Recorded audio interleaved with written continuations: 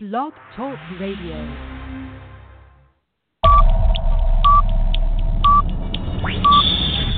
10, 9, 8, 7, 6, 5, 4, 3, 2, 1, 0.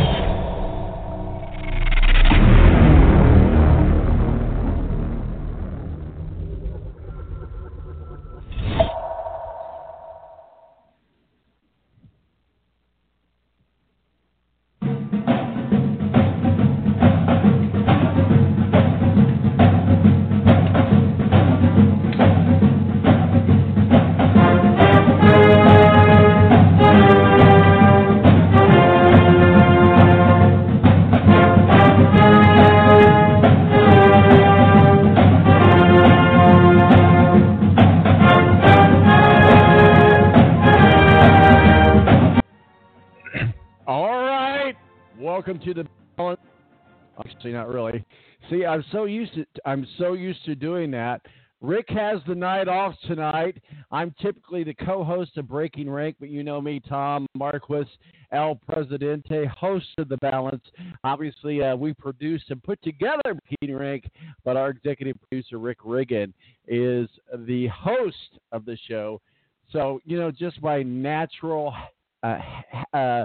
standings, if you I said, welcome to the balance. Welcome to Breaking Rank. Now that we've got all that cleared up, my name's Tom Marquis, El Presidente. 917-889-8516 is our digits. We're going to be talking week 2 college football, the Browns, and then we get into week 3 as well. But I tell you what, can we say best? I don't know if we can say best for depending on who you are. We're going to get ready to talk to Matthew Embury from up in South Bend, WTSB. And I apologize, man, if I got it wrong. But up there in Notre Dame country. But, you know, Rick was up there at the game as well. Ball State made a visit to Notre Dame. And certainly, I think Notre Dame totally miscalculated Ball State. And if you remember right, Matt, I said to you, Ball State definitely can give Notre Dame a ball game. What are your thoughts? Welcome to Breaking Rank, by the way. All I can say is Notre Dame's offensive line needs some work. They can't rely on the fact that they have 2 top 10 NFL draft picks anymore. I think it showed. Leon Eichenberg, once again, struggled. Alex Barr, Sam Mustipher, Robert Hainsey. I don't think you can say anybody on that offensive line had a good day on Saturday. The defense did its job. The problem is they couldn't score. And when you can't score, you let a team, regardless of who it is, become a danger and a threat to knock you off, and that's what Notre Dame had. Thankfully, they got the win against Ball State, but I think it has called into question what they might achieve coming up against Vanderbilt this weekend. It could be another struggle for the Irish. Well, absolutely, and I do apologize. Matthew Embury's with 96.1 WSBT up in South Bend. Certainly the affiliate for Notre Dame Radio. Matt also does some work for us on the racing side on the balance, and certainly jumps on with us here on Wednesday night to talk college football. We do college football called Breaking Rank every Wednesday night. 8 o'clock to 9 o'clock right here. We get you ready for the upcoming week. We'll break down the top 25. Amazingly so, in spite of the win, and the marginable win was, hang on to the number 8 slot, Matt. They didn't deserve to be that high in the first place. I think it showed. I'm surprised they stayed that high. Granted, I think the only thing that saved them is the fact that no one really played anyone of note among the top 10. Now, granted, Clemson had their time with Texas A&M, but beyond that, I doubt you could say that anyone was expected to be in any kind of danger among the top 10. And I think that's part of the reason why Notre Dame stayed that high. But even to give you a point, our South Bend Tribune Notre Dame insider, Eric Hansen, who is a voter for the AP, dropped Notre Dame 2 places, number 10 in his poll, for instance. Yeah, you know, I have yet to figure out the top 25 poll or how they do that. I guess it's kind of like figuring out a woman. It just can't happen. But I can tell you one thing. I'm very shocked that they are that high. Now, should they still be in the top 10 because it was just Ball State, air quotes. And let's remember that Ball State is a very good team. They come from the MAC, and let's also remember that the MAC that Coach Kelly also coached in the MAC. So they should have been very well prepared. I'm going to beat a dead horse here, Matt. I'm going to just continue to beat this dead horse here. But the offensive game plan from Notre Dame needs to be placed in a trash can and a match lit to it. I mean, in the ashes spread all over the visitor section. The offensive line, the offensive plan for Notre Dame is going to cause them problems unless they scratch it and start all over again. Well, that's the thing. I think if the line play is better, I think they could get things done. I think the problem is when you're letting – I mean, Ball State was dropping 8 in coverage, and even then they were still getting to Wimbush with only 3 rushers. What does that say? I mean, that's not a good sign at all. And the fact that only 3 rushers were able to get through against the Notre Dame line to Wimbush, I think just says how bad they had. If their line play improves, they have all the tools they need at the other positions to have no problems. I think that's the one thing that's holding them back right now is the line play was so good last year. It's not nearly as good this year, and I think you've seen a difference in performance. Well, Matt, one thing for sure that typically rule of thumb is in coaching, no matter what the team is, it goes down into the elementary ages, if you will. Usually when things don't go as planned, a coaching staff adjusts and goes back and to see what they know what works and try that. Clark Lee did that after the first drive, I guess, but the Irish defense came out and they were just soft.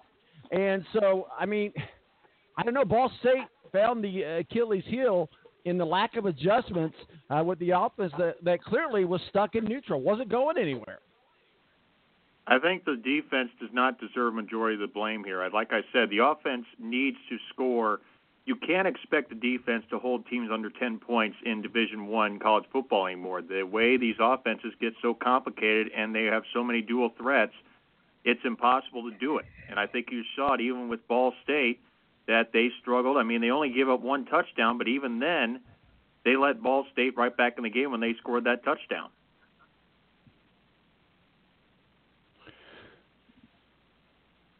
So let me ask you this. A win is a win is a win, and we always like to say, hey, it's in the win column. And at the end of the day, it's going to count toward the wins and losses when it comes to getting into the college football playoffs. If that happens, certainly strength of the schedule comes into part of that. And Ball State is not what we would consider a strong schedule. Would you consider this to be a satisfying win or an unsatisfying win for Notre Dame's team itself? Looking down the road, you can't be happy with what happened because obviously the opponents are only going to get tougher from here, and this is probably the weakest opponent they'll face all year. So from that standpoint, yes, that is not how you want to enter the majority of your schedule. But if they could bounce back with a much better performance against Vanderbilt, I think it's back to status quo at least until they start getting to the bulk of their schedule, the Stanford game, Virginia Tech being the 2 biggest hurdles that are in their way, at least in the foreseeable future. Well, if you're a team like Notre Dame, you have to be successful in the special teams. And I think the special team struggled for a second week in a row. Notre Dame struggled in almost every phase of the special team. Yet again, this week there was a missed field goal. There was a kick out of bounds. Another really bad day for punting. The coverage there was okay, I guess, ish. The special teams have not shown up in 2 weeks, and they better show up against Vanderbilt, or we might have a situation where, believe it or not, the special teams could either keep this game close or cause Notre Dame to lose against the Commodores. I think you could blame the Yoon kick on the wind. I mean, there was a pretty harsh crosswind that he had to deal with on that kick, and from 43 yards, that's a tough kick to make regardless, even if the wind is negligible. But like you said, though, Newsom's having his problems with kicking. I mean, he had a couple kicks off the side of his foot this past weekend, and week 1 it also had an issue. So you talk about a guy that's trying to make himself NFL possible for being a draftee. He certainly hasn't helped himself the first 2 weeks in the case of Tyler Newsome. But beyond that, I think the kick coverage looked better as opposed to the Michigan game.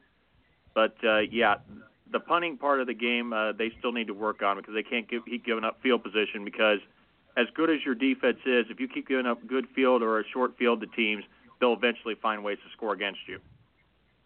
Well, one of the things that every team has to do, especially if you're in the top 25, top 10, and trying to get into the college football playoffs, you have to control the turnovers. Brandon Wimbush was put in a position to succeed this weekend with the game plan. That said, 2 of the interceptions he threw were a result of bad decisions on his part.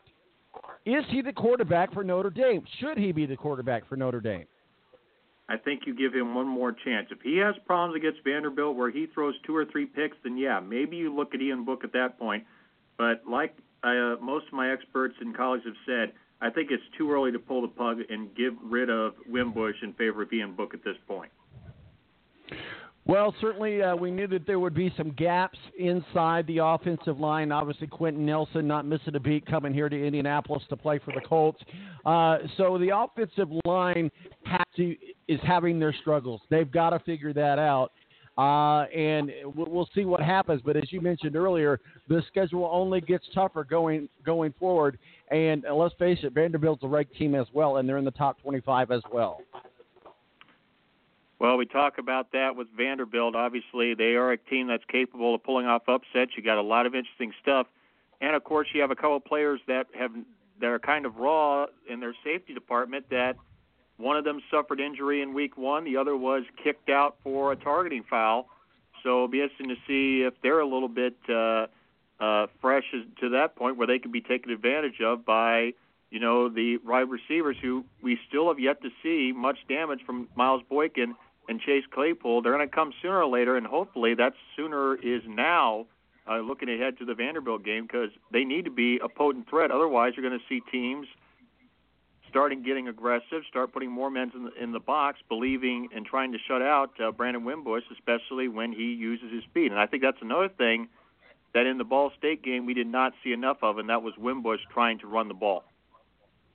Well, I can tell you one thing. Notre Dame fans are always the loudest fans in the group, except for maybe Ohio State fans and maybe Pittsburgh Steelers fans. But certainly everybody knows Notre Dame fans are very, very loud and boisterous. And they took no time going to Twitter blaming a lot of the game on the other topic that's Twitter. But Ball State got away with, if we're to believe what Twitter says, Ball State got away with numerous blatant holding calls right in front of the officials. The Cardinals ran 97 plays, and holding was not called a single time on one of them. Thoughts? If you're worried about the referees, you shouldn't be playing. The referees are neutral. If you cannot control your own destiny and you have to rely on a referee's call to save you, you're not a real football team. I'm sorry. And if that's the excuse that they are giving for that, that's just poor thought right there and careless viewing if you're thinking that's the reason this game was so close. Notre Dame just did not look strong offensively, and that's all there is to it. Well, let's get into week number 3. Notre Dame goes into Vanderbilt. I believe it's down in Nashville. But let's talk a little bit about Vanderbilt. Like we said, they're ranked number 14 as well, ranked team. And so far this season, Vandy is 2-0 and has outscored its opponents 76-17. Granted, those opponents were teams like MTSU and Nevada. But what you could glean from those 2 games, and what can you get from those 2 games, and what do you think about the rest of the Vandy season? How will it play out? And what do you think this team's ceiling is as far as looking at Vanderbilt being a top 25 team? Well, it'll be interesting to see what Vanderbilt can do at this point. I think you look at the situations involving them. They're not the most dangerous team in the SEC. In fact, I don't believe they're receiving votes in any of the polls at this point, but I think you look at them, they are a viable threat because they play against top competition. I mean, it's no secret the SEC is strong. I mean, let's look at the poll for this week. I mean, for instance, Eric Hansen, even though they're only 16th in the top 25, he had Mississippi State number 9 in his poll. That would put 4 SEC teams, if you went by Eric Hansen's polling, in the top 10 from the SEC. Well, let's look at the strengths and the weaknesses of Vanderbilt, if you will. Quarterback Kyle Schroeder, and how do you think he'll perform against very good but certainly not perfect Notre Dame defense? We talked a little bit about the offensive line, but certainly the defense for Notre Dame Irish is pretty strong. Who are the best weapons at receiver, tight end, and that the Irish really need to focus on in coverage as far as from the defensive end, as far as it pertains to Vanderbilt this weekend? They have the same kind of threat at quarterback, I think, with Kyle Schumer that Ball State had with, I don't remember his name off the top of my head, but I think you got possibilities there. And then Khalija Lipscomb at wide receiver can be a solid player. And, of course, at the running back spot, don't forget about Keyshawn Vaughn. He has speed. The thing is, though, teams have been keen to stop him. If they can get the offensive going as far as the pass, Keyshawn Vaughn could be another factor for the Commodores on Saturday. Well, absolutely. Keyshawn Vaughn and Jamari Wakefield and the other guy that's got a really long name that I can't pronounce, Pulaski game in the backfield. Lipscomb, you mean? Lipscomb, I'm sorry. Certainly, we'll see how they play in the backup. We want to get into some of these other games here. We're standing by here for Adam Jivden. He's our Ohio State homer and so forth. So we'll talk a little bit more about this upcoming game. We'll talk a little bit about some of the. By the way, what happened to Florida last week? Remember I said they were in danger? Kentucky knocked them off for the first time in 32 years. What that tells you is that Charleston Southern game was not a true telling of just how good or bad this Florida team is. I think this is still a program that is in a little bit of peril right now, and in the SEC where there are so many dangerous squads, this could be an ugly year if you're a Gator fan.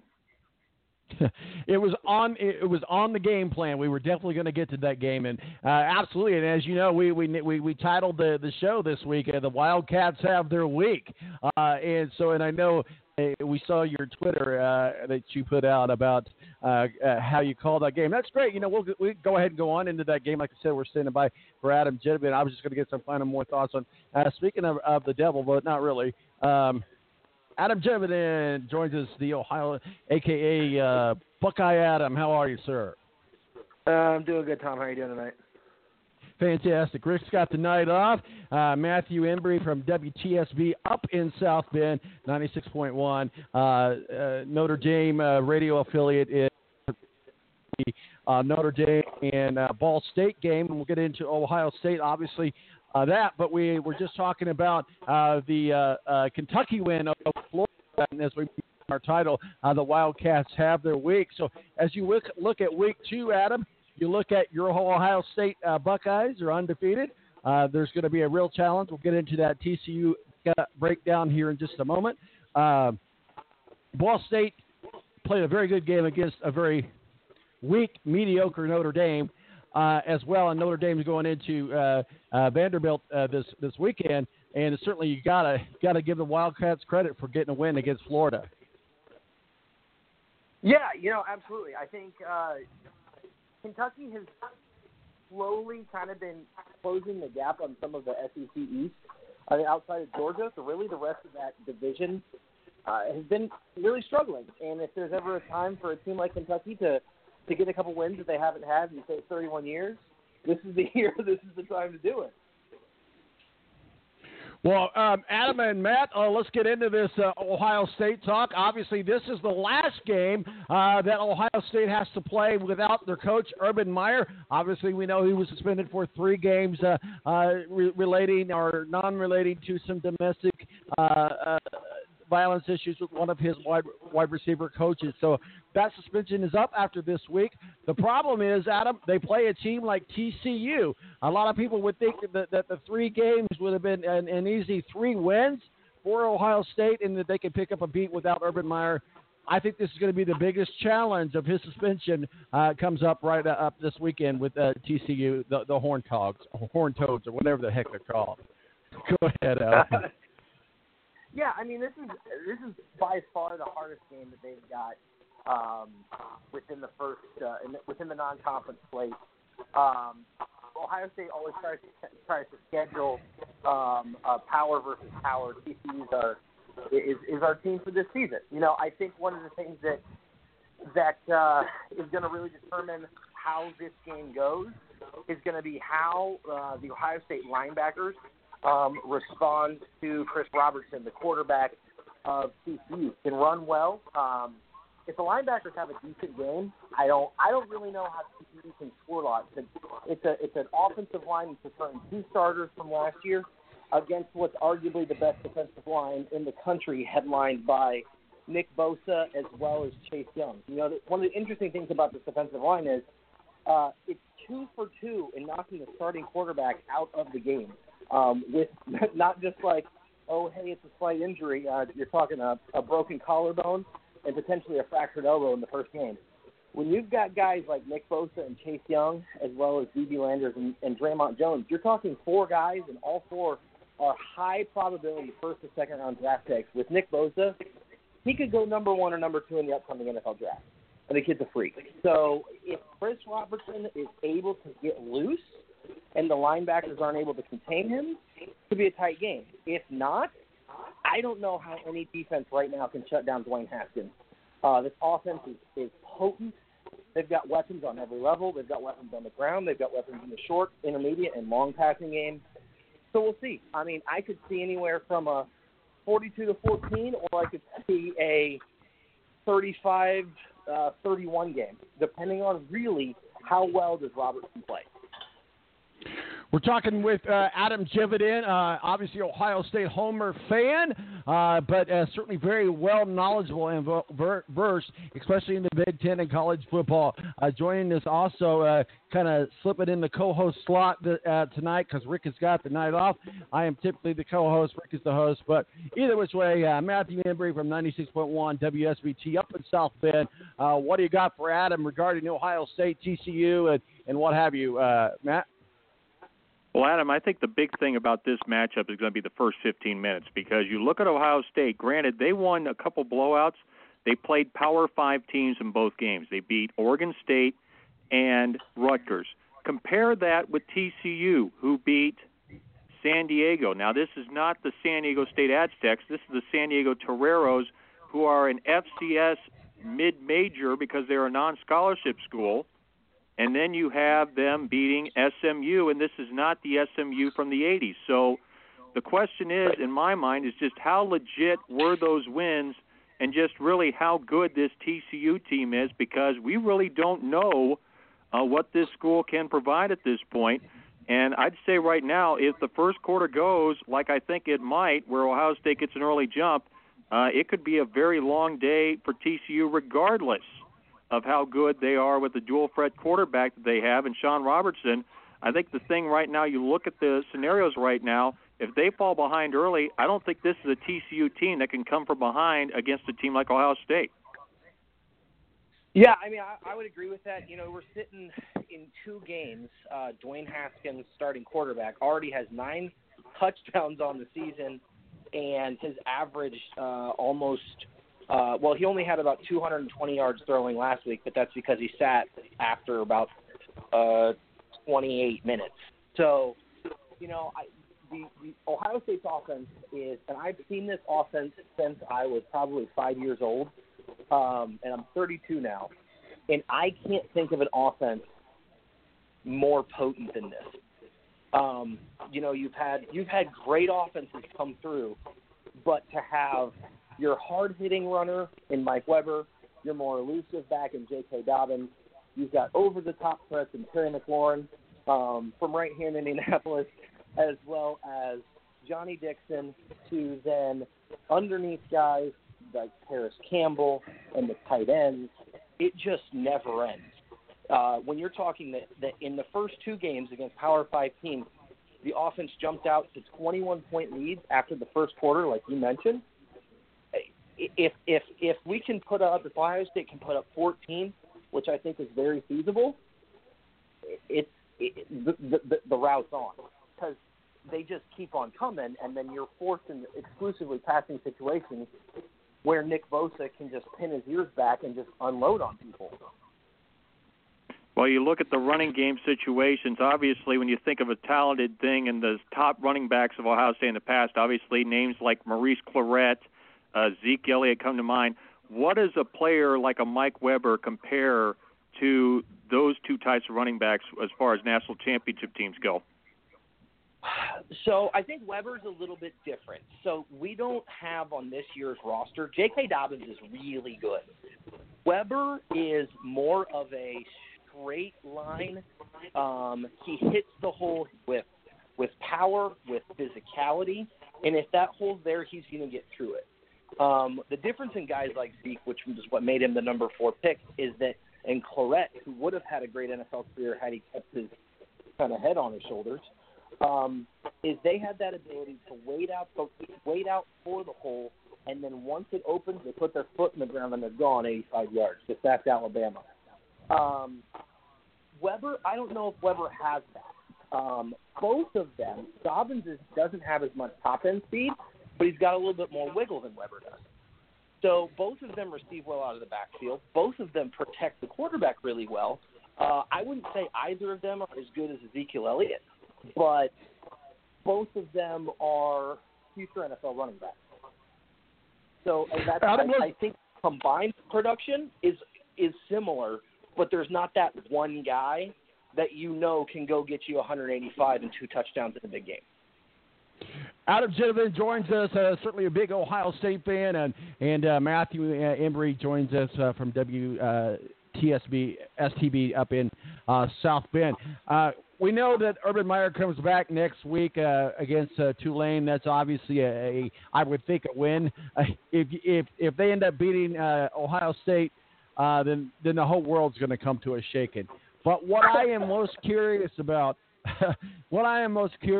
you guys have Penn State coming up on the 29th. Penn State has been penciled in by a lot of experts as to be that team that pushes the Ohio State Buckeyes out of the playoffs. How are you guys going to be ready for Penn State? Obviously, the weapon, Saquon Barkley, is no longer with Penn State, but Penn State is a powerhouse. Penn State is one of those teams that a lot of people have their eyes on, and it starts with your game. You know, Penn State, it wasn't just losing Saquon Barkley, though. They also lost Deshaun Hamilton, their number 1 receiver, and Mike Gesicki, who was the best tight end in the Big Ten, one of the top tight ends in all of college football last year. Penn State lost a lot of talent. They still have Trace McSorley, their extremely talented quarterback, but, I mean, in week 1, they almost pulled a Michigan and lost to Appalachian State. Now, last week they rebounded, but I don't know what to expect about this Michigan game, this Penn State team. They have talent that returns, but I mean, when you struggle in week 1 with an FCS school, granted it's one as good as App State, you never know. You know, Michigan State, they struggled their first week, and then they went out and lost to Arizona State the following week. So I could see a scenario where, because of the rivalry between Ohio State and Penn State, they keep it close. But again, when you're talking, I don't know of a defense on Ohio State's schedule that can hold this particular unit. This isn't the J.T. Barrett unit, and I love J.T. Barrett for what he gave to our university, but he can't throw it like Dwayne Haskins. I don't know if Urban Meyer's had a quarterback since Alex Smith that can throw it like Dwayne Haskins. I mean, he's right now at a 79.8 completion percentage through 2 games, which is just baffling. So if you think, and one of those games is in the rain, by the way, but when you figure that somebody's going to have to hold this offense under 35, then the next question is, with the defense and with the secondary that has produced first-round talent every year for the last 5 years, and it's showing no signs of slowing down, who's going to score more than 35 on this defense in the Big Ten and on that schedule currently? And the answer I just have is right now, outside of an injury, I don't know. I think Penn State's going to be a tough game, but they got to show me a lot more than they've shown in the first 2 weeks for me to really be concerned. So, Matt, you and Matt, just for purposes of housekeeping, we're bleeding over just a little bit in our ears. So just a little bit. You might want to just turn the volume down just a tad bit. But, Matt, what thoughts do you have on Penn State, Ohio State? We'll get into some of these takeaways from last week, and then we'll get into week number 3 of college football week. Well, looking at it, obviously Penn State got a big break from Pitt being their own worst enemy. Pitt got flagged 14 times for over 116 yards of penalties last week, and they also committed 3 turnovers. I mean, a 51-6 loss. I mean, Pitt was their own worst enemy in that game, so that's part of the reason why the result was that big. I still have question marks whether or not that's the consistency of Penn State or it was just a poor performance by Pitt, similar to what Notre Dame had against Ball State, that was the influence as far as that result. Of course, there's still a few landmines I think that Penn State still needs to deal with before they get to Ohio State. I think the Kent State game potentially could be a little bit scary, considering it's a similar team to Appalachian State from the Sun Belt. And then you never know, our buddy Lovie Smith could give Penn State a run when they head to Champaign the following week. So there's still some work to do before they get to Ohio State. But I think right now, if you're looking for a team to knock Ohio State out of the play as far as winning the Big Ten, I don't think Penn State's the team. I think if you're looking for a team right now, a better bet is probably the Wisconsin Badgers in the other side or the other division. Well, guys, let's kind of get into some takeaways of week number 2. Certainly, we'll kind of go through these games in no particular order, but let's talk a little bit about the game that, honestly, I guess I'm eating crow or rooster, if you will, in this particular scenario. I actually thought that South Carolina Gamecocks at South Carolina could beat Georgia. I was proven drastically wrong. The Georgia Bulldogs, Matt and Adam, looked hungry. In fact, very, very hungry. And this team that went into William Bryce and slapped around South Carolina, I thought I was looking positive there at the beginning. I thought this was going to be a good game, and I guess you could say it was a good game. But if you were somebody other than me that predicted that Georgia would go 12-0 this year, this was certainly a good start. Adam, what are your thoughts? Georgia, South Carolina, probably not a big surprise to a lot of people, but I just thought this would be one of those games where you just kind of pick the underdog and hope for the best. I just thought South Carolina had what it took to beat Georgia Bulldogs. I was drastically wrong, and I admit my wrongness. Go right ahead, Adam. I'm never going to bet on Will Muschamp, ever. If Will Muschamp's family's listening, I apologize, but his brother can't coach. He's a recruiter. He talks a lot of trash, and that's the extent of it. And now he's not even a good recruiter. Like, he's gotten incredible jobs everywhere he's been, and you tell me, like, what has he done? Absolutely nothing. So when it comes down to it, with South Carolina, it could be South Carolina versus the Plymouth High School Rockies, and I'm going to take the Plymouth High School Rockies because as long as Will Muschamp's on the side. I mean, any opportunity he's had to show himself, they not only lose, they get murdered, and that's what happens. Matt, what are your thoughts on that game? I know you and Rick were one of the ones that were shaming me publicly last week for saying that South Carolina could beat Georgia, but what are your thoughts? Well, not only is Muschamp, out there, woulda, coulda, shoulda, I think the big thing that I gained from it, I think there is a greater maturity level at Georgia's quarterback spot with Jake Fromm as opposed to when he was a true freshman last year. Sure, he had a solid year, but I think the more maturity is present now that he's a sophomore as opposed to a true freshman, and I think you saw that against the Gamecocks this past weekend. So that's only a good sign.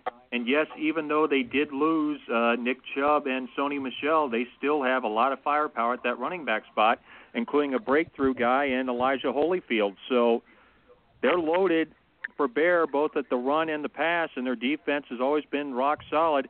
I think they're the one team that certainly, if there's anyone that can knock off Alabama in the SEC, the Dogs certainly have the best chance to do it.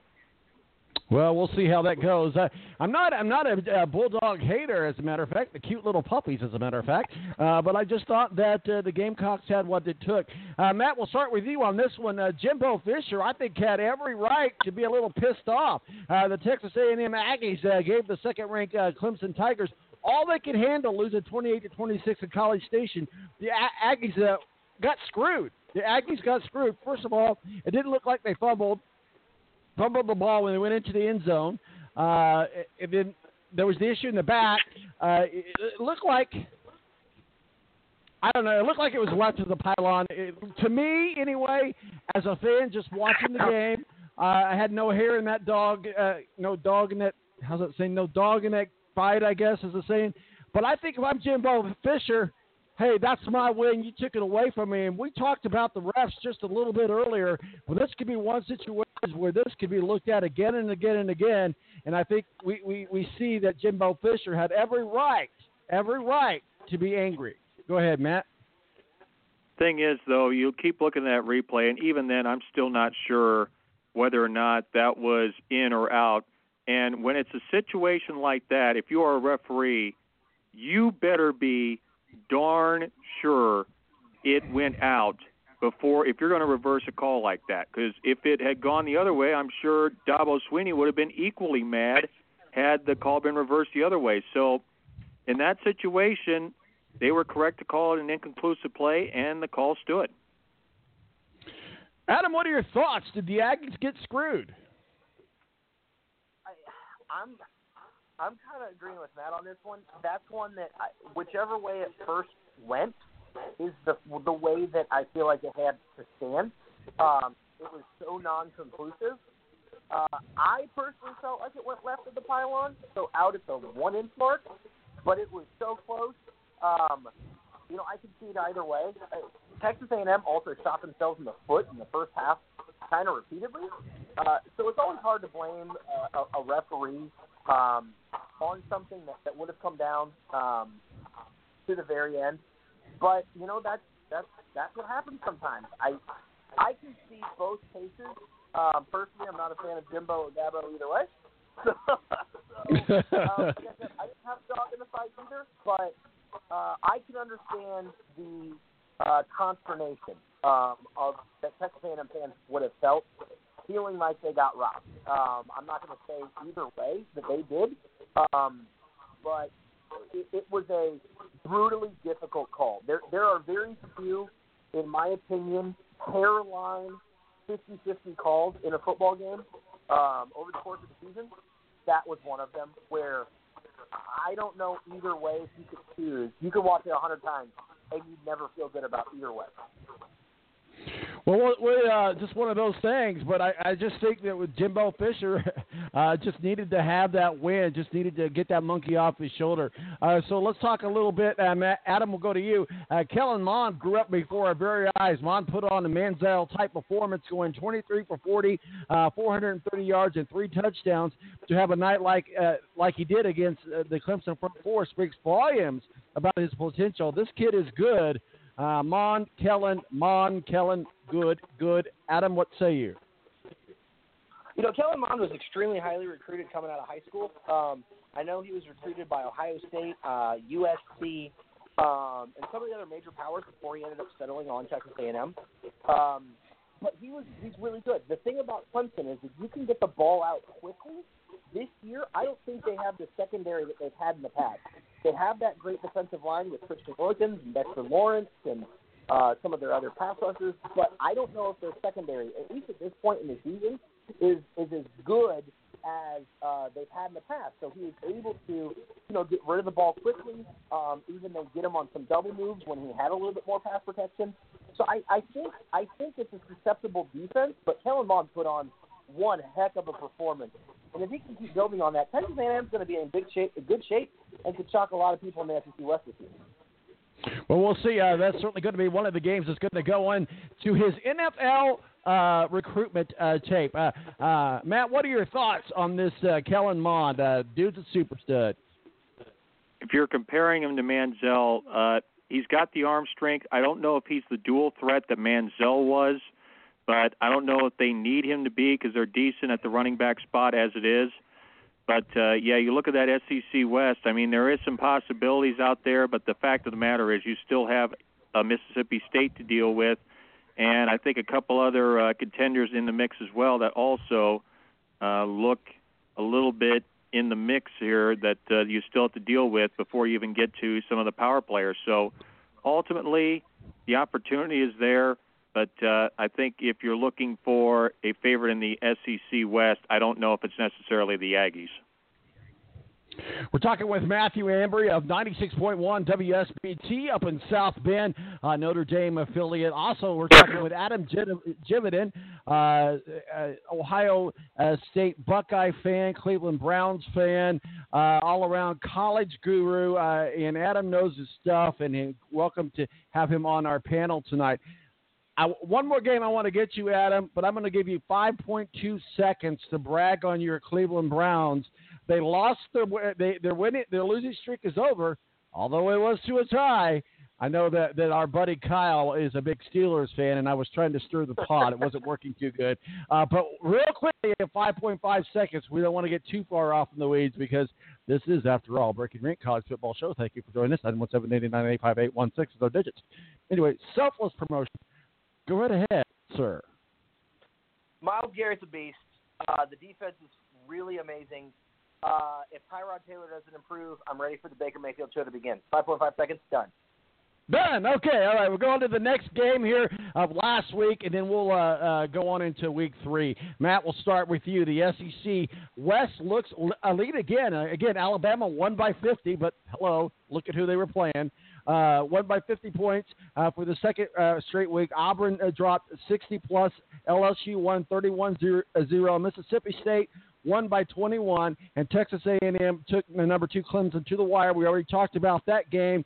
And the SEC West is the best division in the country. I think I have them ahead of the Big East and the SEC West in the 5 deep right now. I think 3 out of your top 4 is going to be looked at very, very closely this year, Matt.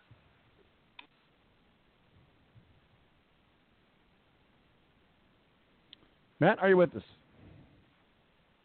Yeah, I'd say right now the big win has to be Mississippi State going into Manhattan, Kansas, and beating the Kansas State Wildcats. I mean, granted, Kansas State is not one of the top teams in the Big 12, but nonetheless, they are still a potent threat in that division, and Mississippi State easily handled them. They got a quick 17-0 lead, and they just never looked back from the rest of the way in that contest.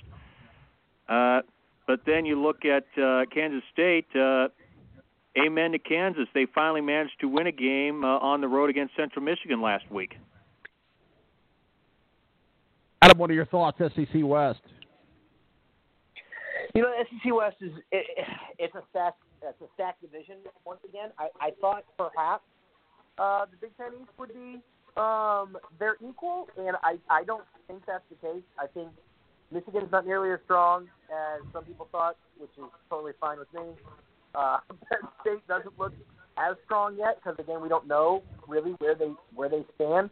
Michigan State went out and lost to Arizona State and then struggled in week 1 against Utah State. So I think I would say the SEC West is definitely the best. What I very well could see happening is one of those scenarios where Alabama, Auburn, and LSU kind of all beat each other while also simultaneously beating up on Texas A&M. And it could be interesting to see what the tiebreakers are to determine who goes to the SEC championship game this year. Well, we'll certainly be monitoring and see what happens. One of the other things that we are monitoring tonight as the show goes on is Hurricane Florence. My son's down in North Carolina in the midst of it all. He's going to ride it through, but that's a whole other thing. But obviously what we're going to see here is we're going to see some college football games affected drastically about that. So we'll talk just a little bit about some of the games that are moved that I know about. Georgia Southern at Clemson has been moved up to noon on Saturday. ECU at Virginia Tech has been postponed. The number 14 West Virginia at North Carolina State is postponed. Marshall at South Carolina has been canceled. Southern Miss at Appalachian State has been postponed. Ohio at Virginia relocated to Vanderbilt Stadium in Nashville. Boston College at Wake Forest moved to 5:30 on Thursday. UCF at North Carolina is postponed with no reschedule. Campbell at Coastal Carolina moved to Saturday at 2 p.m. and there's probably a whole other list of things, teams. But those are the main ones.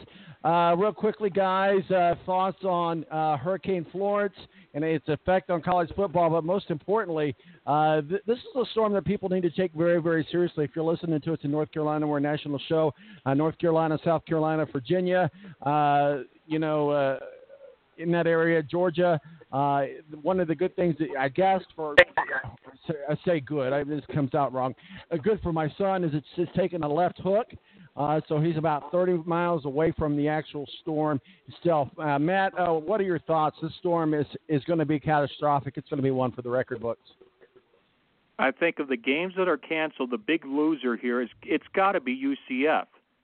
North Carolina was by far the toughest game on their schedule, with the exception of maybe Navy. That is a game that I think they really had to have to justify their placement as a potential Big 8 buster as a non-automatic qualifier. So the fact that game is now gone, done, and over with, I think really hurts their chances of being a non-automatic qualifier and getting into one of these January bowl games if they do have, 11-1, 10-1, whatever you want to call it. Adam, what are your thoughts? Hurricane Florence, game cancellations, moves, postpones, how that may affect or may not affect any teams in the top 25 teams we've talked about, or certainly any personal things you'd like to say about that. Yeah, I think for one, anybody that is still down there, if you are being advised to evacuate and take shelter, please do so. Having personally been through a hurricane, we lived in South Florida when Hurricane Andrew hit, and it was devastating. So hurricanes aren't something to play around with. So definitely find shelter if you have that opportunity. But in terms of the games, I'm glad that they're moving them. I think it's a struggle that some of them are being canceled. That's really unfortunate, as Matt explained with the UCF North Carolina game. But I do remember the North Carolina Notre Dame game in Deshaun Kaiser's junior season, or second season, where he threw, I think it was something like, and I'm not totally clear on this, something like 5 interceptions on like 17 throws because he just couldn't do anything with the ball. So what's going to be interesting to see are there other games that are massively affected? Maybe an outlier where they're still getting a lot of rain, where somebody loses, but really is strictly because of weather. I remember I was sitting at my parents' house who live in Mishawaka watching that game thinking, just run the ball, Kelly. But those situations where there are going to be games that are affected even by moving the time up. Now, it doesn't look like there's a lot in the top 25, but that could have large ramifications for those middle-tier bowl teams as they're looking to make a bowl or, improve on their bowl selection. So I guess it will have an impact. How much so is yet to be determined. All right, guys, we got about 10 minutes left on the clock. We got our panel, Matthew Embury and Adam Jivden. Now, Rick's got the night off. We're talking about college football breaking rank. We do this every Wednesday night, 8 to 9 p.m. Eastern. Make sure you're following us on @BreakingRank1 and @TBalance. Real quickly, in no particular order, we'll just kind of alternate with you guys. We'll start with you, Matt, and we'll go to you, Adam, and so forth. Number 5, Oklahoma State at Iowa State. Not to be confused with the Iowa Hawkeyes, but Iowa State, noon on ABC. What are your thoughts, Matt? Iowa State really disappointed in Iowa City against Iowa. Oklahoma is a much more potent team right now. Oklahoma wins big. Adam, Kent State at number 11, Penn State at noon on Fox Sports. I don't really think that there's going to be much to talk about here, but Penn State taking on Kent State. I think Penn State pulls away late, but as we alerted to earlier in the show, I could see Kent State keep staying with Penn State for a good half, 3 quarters before they just maybe get worn out. Penn State wins by 10-14. Matthew, Miami, number 21, Miami at Toledo. Again, I don't think there's a lot to talk about here, but certainly at Toledo in that Adam's second favorite city. I don't know. Just kidding with you, bro. Go right ahead, Matt. The fact that it's going to be warm, I think, hurts Miami. I think they were hoping to get a cold weather climate game in, looking ahead down the road to, the ACC championship and the bowl game. I don't think it's going to matter here, though. I think the turnover chain is going to make multiple appearances, and the Hurricanes should have no problems beating the Rockets. Okay, Adam, you're up. East Carolina at number 13, Virginia. It's at 12:20 on the ACC network. Oh, goodness, sorry. I was looking at my list, and I didn't think that's where you'd go. I think, Virginia Tech looks honestly extremely impressive. Justin Fuentes putting together a heck of a program, rebuilding from where, they had been previously, and kind of restoring them to that glory that they had, in the 90s. I think they win in a landslide. Matthew, UC Davis at number 9, Stanford, Pac-12, 2 o'clock. Stanford should have no problems. I expect a huge numbers, at least when he's in there, from Bryce Love.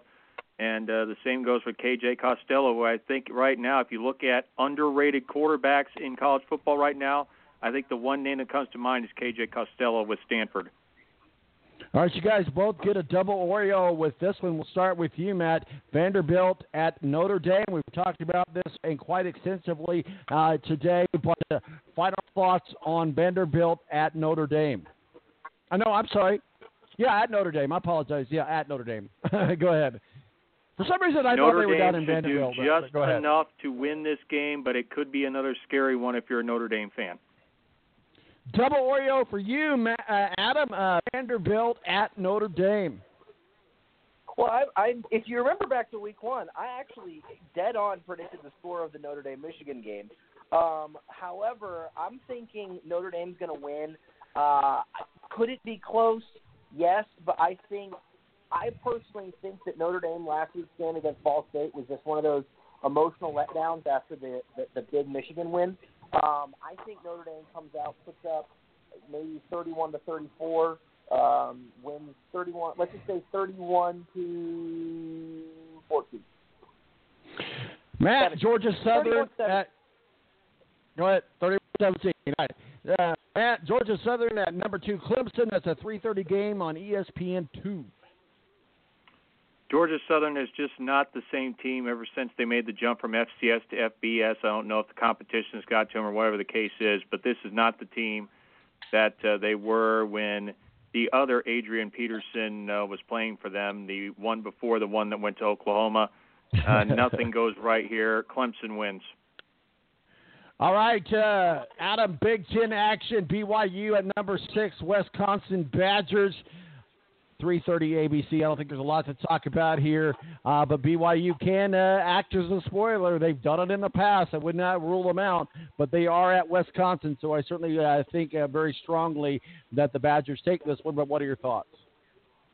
Yeah, I think the jump around in the fourth quarter is going to be one where the game is already put away.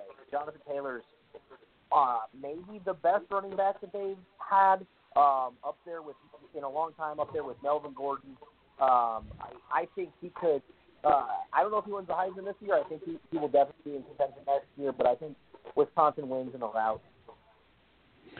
Matt, this is going to be a big game. This is one of the biggest games of the weekend, and that is number 12 LSU at number 7 Auburn. A lot on the line with this particular game. 3:30 on CBS. I think right now, if LSU wants to get a signature win for Ed Orgeron, it happens here, but I just don't think they have enough firepower to hold off War Eagle in this one. I think Auburn finds a way to get the victory. Adam, number 14, West Virginia at North Carolina State, 3:30 ESPNU. West Virginia, easily, Will Grier puts up a pretty tremendous stat line to continue his push for the Heisman Trophy. Matt, another good one for you. Number 17, Boise State against number 24, Oklahoma State. A lot on the line as far as rankings go with this particular game, 3:30 on ESPN. If Oklahoma State had some sort of a defense, I would say this is Oklahoma State in a rout. But the thing is, though, I think you got a lot of firepower from Brett Rippon. Boise State's defense showed a lot of improvement since last year, and I think even though this game is at Boone Pickens Stadium, I think Boise State is going to find a way to snag one for Mike Gandy and the Cowboys. All right, this is a hit piece for Adam Jivden. We'll see if he's got the Canonas to pick this particular game. Number 19, Michigan against SMU, 3:30 on the Big Ten Network. What I want to happen, I'd love to see SMU beat Michigan. Unfortunately, I don't think they're going to. SMU is they're a third tier program at this point.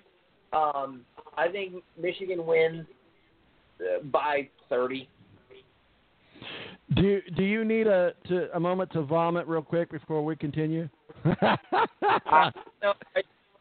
here's the thing. I'm fine if they can win every game the rest of the way, and then Jim Harbaugh will get his giant pompous self in front of the national audience. Michigan will work themselves back up, and then we'll beat them again by 25 points in Columbus. So it's fine. Well, I don't get my soapbox, but at the same time, Jim Harbaugh is the most overpaid, the most overhyped college football coach out there. So I lost my place here. Matt, San Jose State at number 20, Oregon. Pac-12 Network, 5 p.m. Should be an easy win for Oregon. I think, though, there's still some questions. I think you need to see more of a running attack from Oregon if they're going to be a potent threat in the Pac-12. And add to that also some question marks as far as Justin Hebert at quarterback. But they'll find a way to beat San Jose State, no problem. But beyond that, the rest of the season, I still think there is a lot to prove if Oregon wants to be a serious contender for the Pac-12 championship game. Adam, here's a softball for you. It's considered it the Pepto-Bismol from the last question. Number 1, Alabama against Ole Miss, 7 p.m. ESPN. You know, I actually think Ole Miss is going to make this more of a game than people are going to give them credit for. A.J. Brown is the next, big-time SEC receiver in the similar veins of the A.J. Greens and Julio Jones. He's a beast. He is a true stud. And I think last week he got something like 224 yards. He's he is he's not being missed by NFL pundits. A lot of people say he's the number 1 receiver coming into the upcoming draft this next year. If he can get a couple scores, I think they could keep it close and a little dicey for Alabama in the fourth quarter. I still think Alabama wins, but I think it'll be closer than people expect. All right, Matt, Middle Tennessee at number 3, Georgia Bulldogs. The Blue Raiders have made some progress here and there, but again, you've got a super quarterback in Jake Fromm and then DeAndre Swift. That's just too much for me. I think Georgia wins, and this game is all but done with by the end of the first half. Adam, Louisiana at number 16, Mississippi State, 7:30 SEC Network. Mississippi State wins, I'd say, pretty handily. All right, guys, double Oreo time. Start with you, Adam. Number 4, Ohio State versus number 15, TCU. We've talked about this game. We broke it down this game. But now it comes time to put your chips on the table. Adam, Ohio State versus TCU. 49-24, the Ohio State University. The Ohio State University. And Matthew, double Oreo for you. Ohio State versus TCU. I think Gary Patterson's going to look back and say we should have challenged ourselves before this game. It's going to show big time. Ohio State wins this game by a colossal margin. Number 22, USC at Texas, 8 p.m. on Fox. I think we saw some growing pains from JT. What is his last name? I know the young quarterback for USC against Go Stanford. Ahead, it's JT Daniels. Yeah, JT Daniels against Stanford, threw a couple really poor passes, got a little bit beaten up by the Stanford defense. Texas right now is just in a big mess right now, and I don't think it's necessarily everything that Tom Herbert's done, or Tom Herman, the head coach, has done. It's just the program is bare of talented players right now, and I think it's going to show big time when they make their trip down to Austin, and USC finds a way to win this game and win the game, I think, comfortably. The late night game, number 10, Adam, we're with you. The number 10 Washington Huskies at Utah. It's not going to really matter. Most people are either going to be drunk or asleep. It doesn't really matter because Washington's still going to get snubbed by the college football playoff, so it's not going to happen. Either which way, number 10 Washington versus Utah. The Utes. I think Washington takes it. The thing I don't know about Washington is how good what's their ceiling? I know they're solid, but I really am not sure. Jake Browning, he hasn't really looked like he's improved since his sophomore year. So I think they win. They're a good squad. Are they playoff squad? I don't think so. I think their ceiling is a New Year's Day bowl that they'll probably, depending on who they're playing, they'll probably win. But I think that is their ceiling. All right, final game of the week going into week number 3. Matt, number 23, Arizona State versus San Diego State. Herm Edwards, a big victory against Michigan State. Need to be careful, though, because San Diego State has given a couple teams a run, including USC earlier this year. I still think Herm's going to stay undefeated at this point, but looking ahead down the road, I think it's going to be a brief stay at the top. I think especially considering Washington is next week, and that trip to Seattle, I think you're going to really see whether or not this San Jose or Arizona State with Herm Edwards is for real or not when they take on Washington. All right, guys, we've got to wrap it up and put a bow on it. This has been Breaking Rank. My name's Tom Marquis, El Presidente. Make sure you catch us on The Balance every Saturday morning between 9 a.m. and 11 a.m. I am actually your host there. Rick Riggin is our normal host tonight. He has the night off. Matt, part of our panel, Matthew Embury, 96.1 WSBT, up in South Bend, Notre Dame country. Where can people find your work and your masterpieces, Matt? MATTEMBURY, and don't forget we have a lot of coverage. Of course, the Brian Kelly Show will be available on Thursday for our local audience. If you're living in Chicago, you can listen to the show on Friday night on ESPN 1000, and then the re-air comes up on Saturday morning. And then our Notre Dame coverage starts at 9 a.m. on Saturday, including game coverage and the official Notre Dame football postgame show, including the opponent scoreboard, which features yours truly.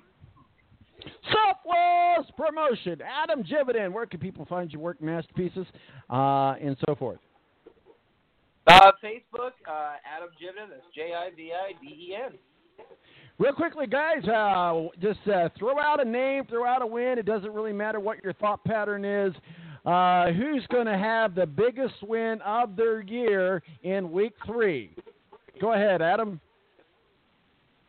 I'm going to go out on a limb. Ole Miss actually shocks Alabama. There's your hot take of the night.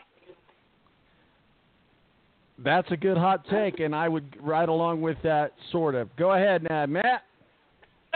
I'm teetering between Boise State and LSU. My heart says Boise State can beat Oklahoma State. My heart, however, that says LSU will fall short against Auburn.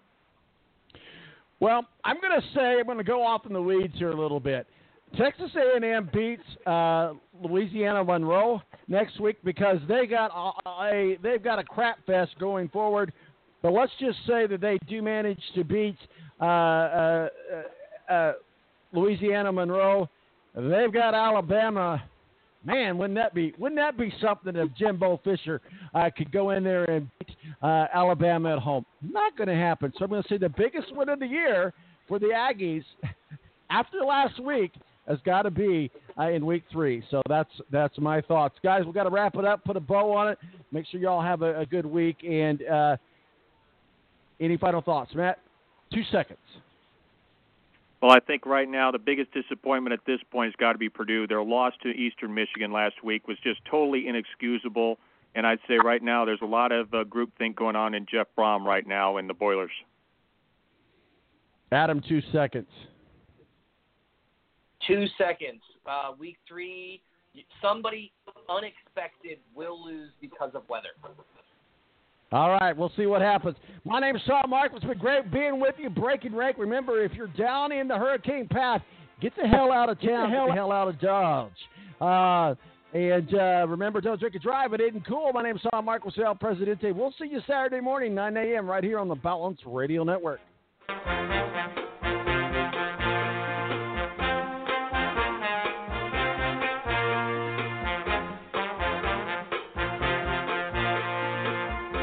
Join us next week for The Balance. In the meantime, check us out on Twitter, T-Balance, or Facebook, The Balance, or online at www.thebalanceonline.com.